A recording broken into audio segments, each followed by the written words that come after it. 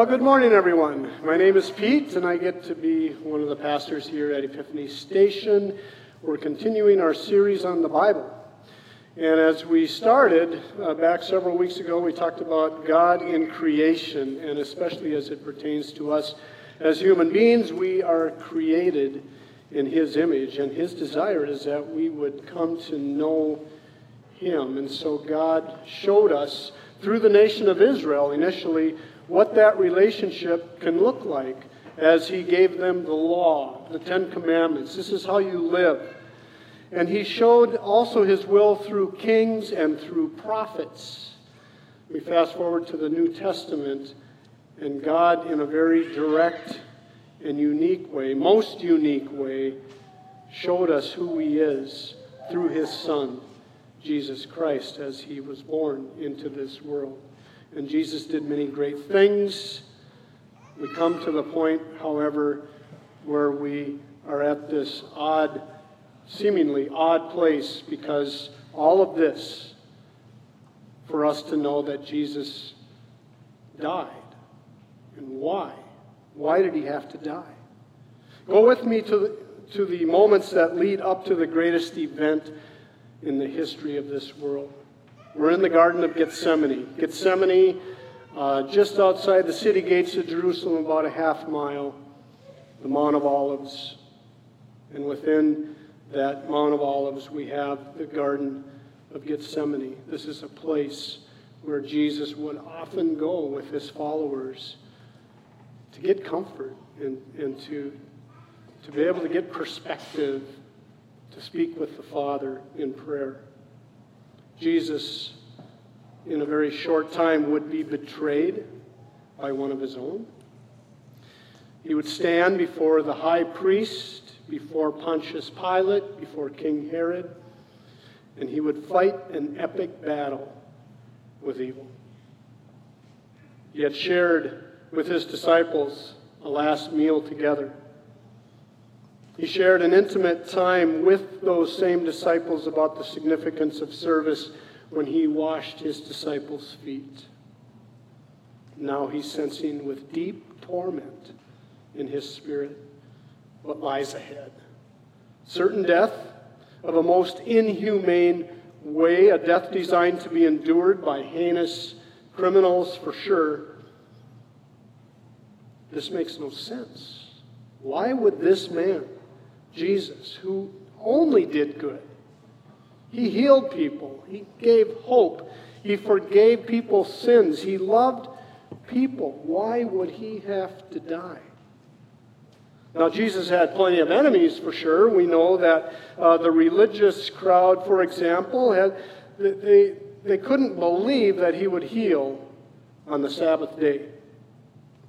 And Jesus would tell them how spiritually blind they were because all they did was exercise their religious duties.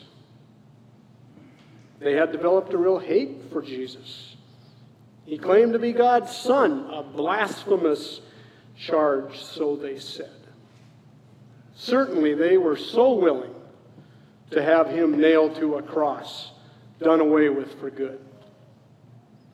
Then there were the Romans, the experts in the field of execution, a very effective means of curbing an appetite for insurrections against their rule. But neither of these was the primary reason for His death. If you're taking notes this morning, the primary reason for Jesus' death was that it was God's will that He would die. If we look at the book of Isaiah in the Old Testament, prophet Isaiah gives us these words some 800 years before they actually took place. From the New Living Translation, it says this: "But it was the Lord's good plan to crush Him and cause Him grief. Yet when His life is made an offering for sin, He will have many descendants. He will enjoy a long life, and the Lord's good plan will prosper in His hands." Jesus came to earth to experience life as a human being in order to do the will of the Father, which was to die. Jesus is agonizing over this reality while he's in the garden. And we have further evidence of that agony, that distress, when later Jesus is on the cross and he cries out to God, my God, why have you abandoned me?" The weight of what Jesus anticipated, what he understood he would endure, was excruciating. Up to now, there had been an old covenant agreement, an agreement between God and the people of Israel, that one time of year the high priest would go into the holy of holy place in the temple, behind a curtain, slaughter an animal for a sacrifice for the sins of the people and his own. And now that practice is about to be abolished because the Lamb of God, Jesus Christ, is about to become an ultimate sacrifice. We read about that in Hebrews chapter 7.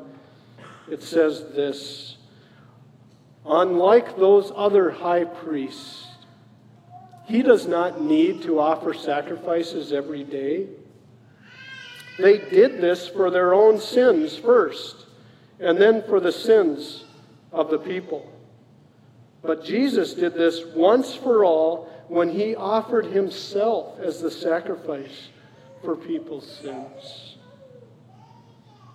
And then further, to gain insight into the torment that Jesus was experiencing, we read in 2 Corinthians 5, "For God made Christ, who never sinned, to be the offering for our sin."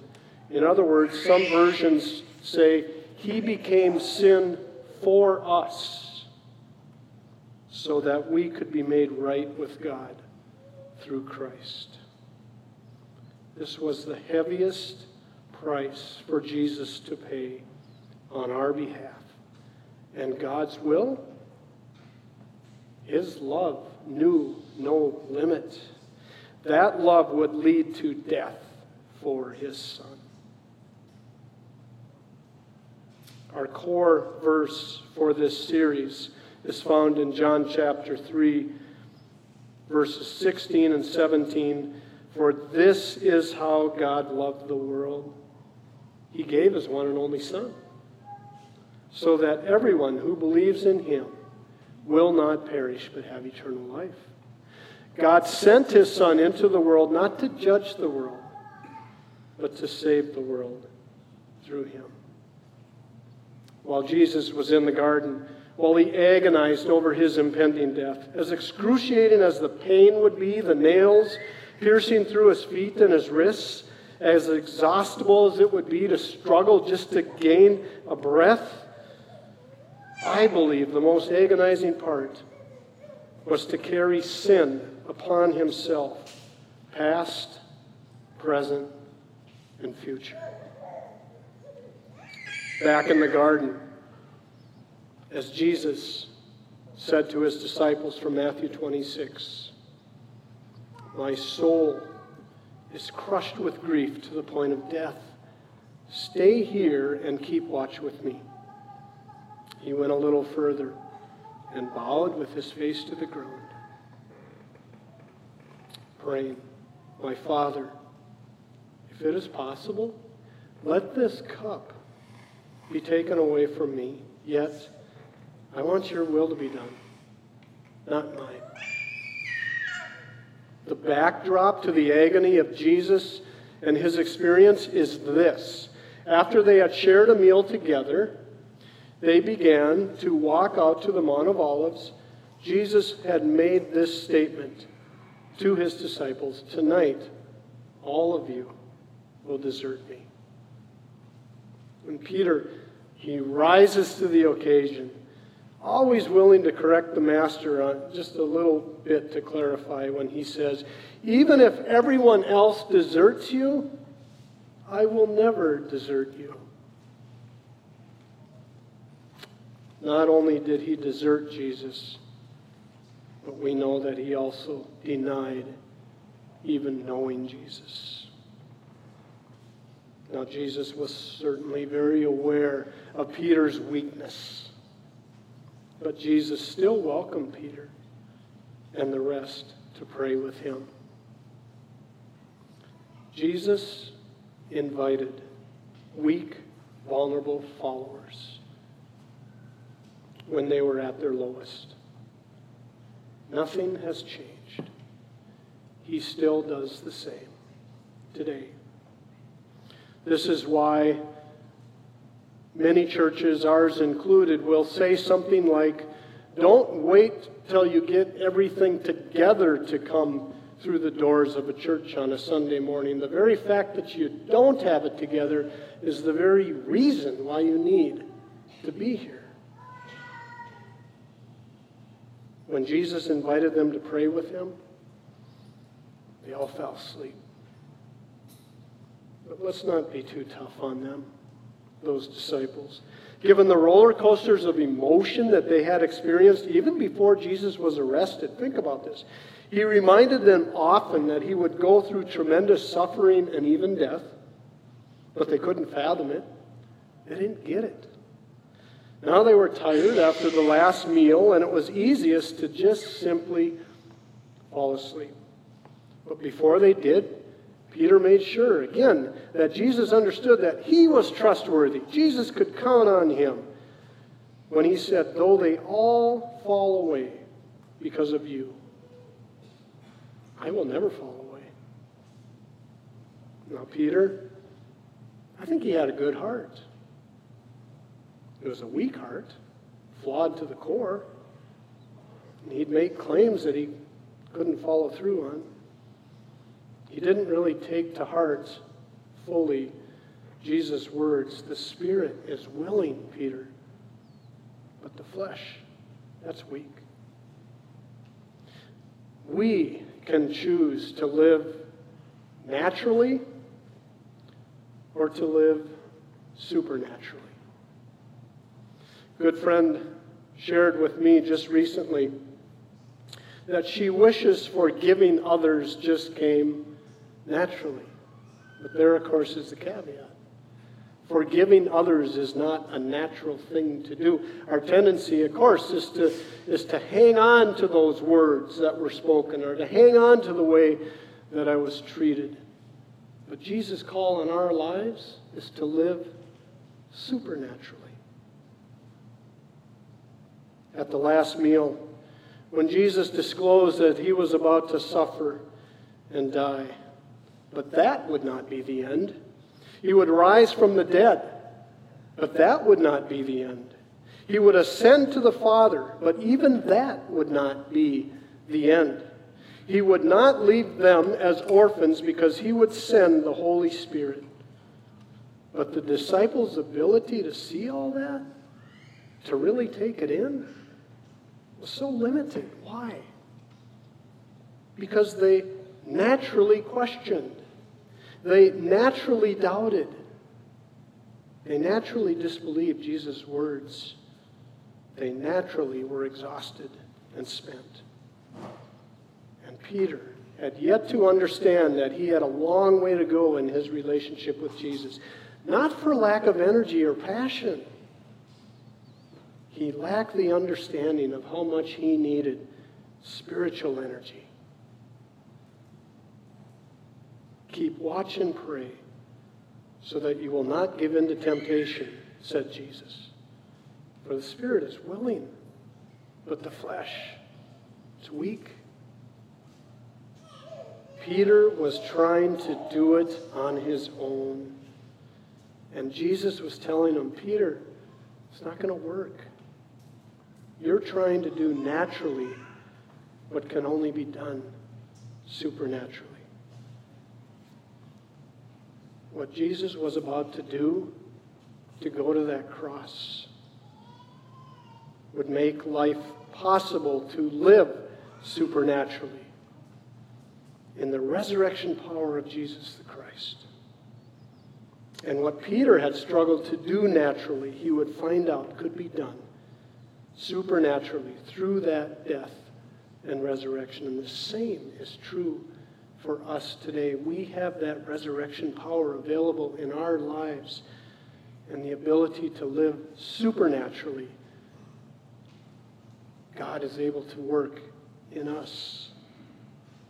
The Apostle Paul, in the book of Philippians, was describing his life and the big picture of he learned to have little in life and he learned to have much, and he was just sort of overviewing all the trials and the hardships and the good stuff that he had experienced in life. And it was in that spirit that he said this in Philippians 4:13, "For I can do everything through Christ, who gives me strength."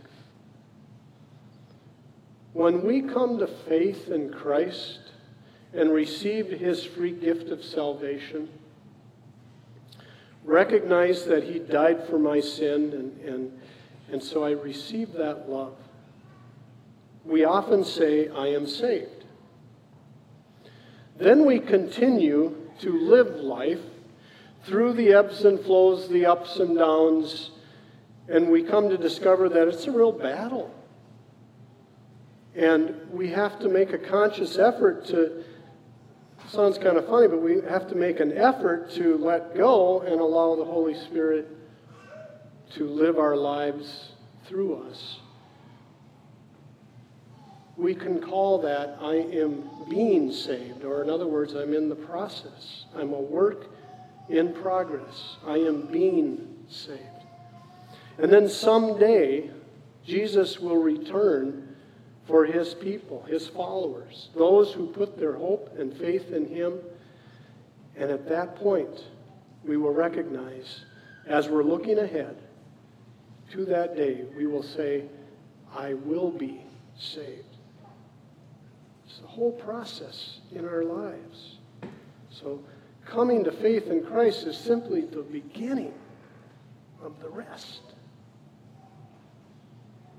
God holds us the whole time. Our security is in him to live supernaturally. And all this is possible because Jesus did what the Father willed, that he would die. This morning we're going to do what we call Next Step at Epiphany. It's an opportunity to put feet to what we hear. And this is a challenge for all of us, me included. And it's just simply this: live supernaturally. Embrace your weakness. As much sometimes as we want to say, "I'm not going to be like Peter and the disciples," sometimes we have that old temptation to go back to doing things our way, and we think we know best. Embrace your weakness, recognize your vulnerability, and that will draw us to God's strength. And we will be able to say with the Apostle Paul, "I can do everything through Christ." Doesn't mean that every day always goes well, but I'm going in his strength, not mine. I'm going to ask if our music team would come up. And at this point, the kids that were dismissed for E-Kids, they're going to be coming back in for our communion time. Now, the way the Bible talks about communion, it reminds us of the importance of Jesus' death on the cross and why he had to come to die. And so, for ourselves, as we receive this communion, symbolic of Jesus' body and his blood with the bread, and a gluten-free option as well, and the grape juice, we're recognizing that Jesus died for me, and I receive his love by trusting and having faith in what he's done on my behalf. If that's describing you, or if that's describing your child, that's mom, dad, that's something that you can even now talk with your child about. If you've not come to that place yet in your life where you're trusting Christ, then I encourage you just to simply stay where you're at, enjoy the songs, and take in the moment.